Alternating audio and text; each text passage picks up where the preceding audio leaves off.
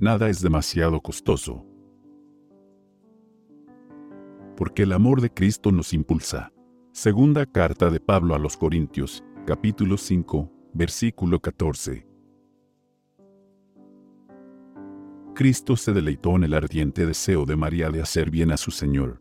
Aceptó la abundancia del afecto puro mientras que sus discípulos no lo comprendieron ni quisieron comprenderlo. El deseo que María tenía de prestar este servicio a su Señor era de más valor para Cristo que todo el ungüento precioso del mundo, porque expresaba el aprecio de ella por el Redentor del mundo. El amor de Cristo la impulsaba. La excelencia sin par del carácter de Cristo llenaba su alma. Aquel ungüento era un símbolo del corazón de la donante. Era la demostración exterior de un amor alimentado por las corrientes celestiales hasta que desbordaba.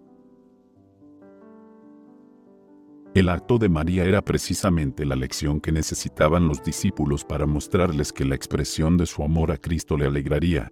Él había sido todo para ellos, y no comprendían que pronto serían privados de su presencia, que pronto no podrían ofrecerle prueba alguna de gratitud por su grande amor. La soledad de Cristo, separado de las cortes celestiales, viviendo la vida de los seres humanos, nunca fue comprendida ni apreciada por sus discípulos como debiera haberlo sido. Su comprensión posterior les dio una verdadera idea de las muchas cosas que hubieran podido hacer para expresar a Jesús el amor y la gratitud de sus corazones.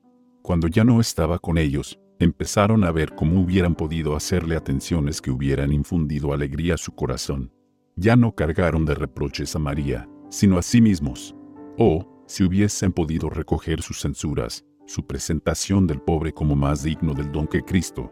Sintieron el reproche agudamente cuando quitaron de la cruz el cuerpo magullado de su Señor.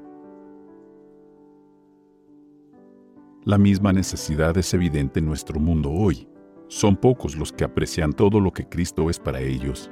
Si lo hicieran, expresarían el gran amor de María, ofrendarían libremente el ungüento, y no lo considerarían un derroche. Nada tendrían por demasiado costoso para darlo a Cristo. Ningún acto de abnegación o sacrificio personal les parecería demasiado grande para soportarlo por amor a Él.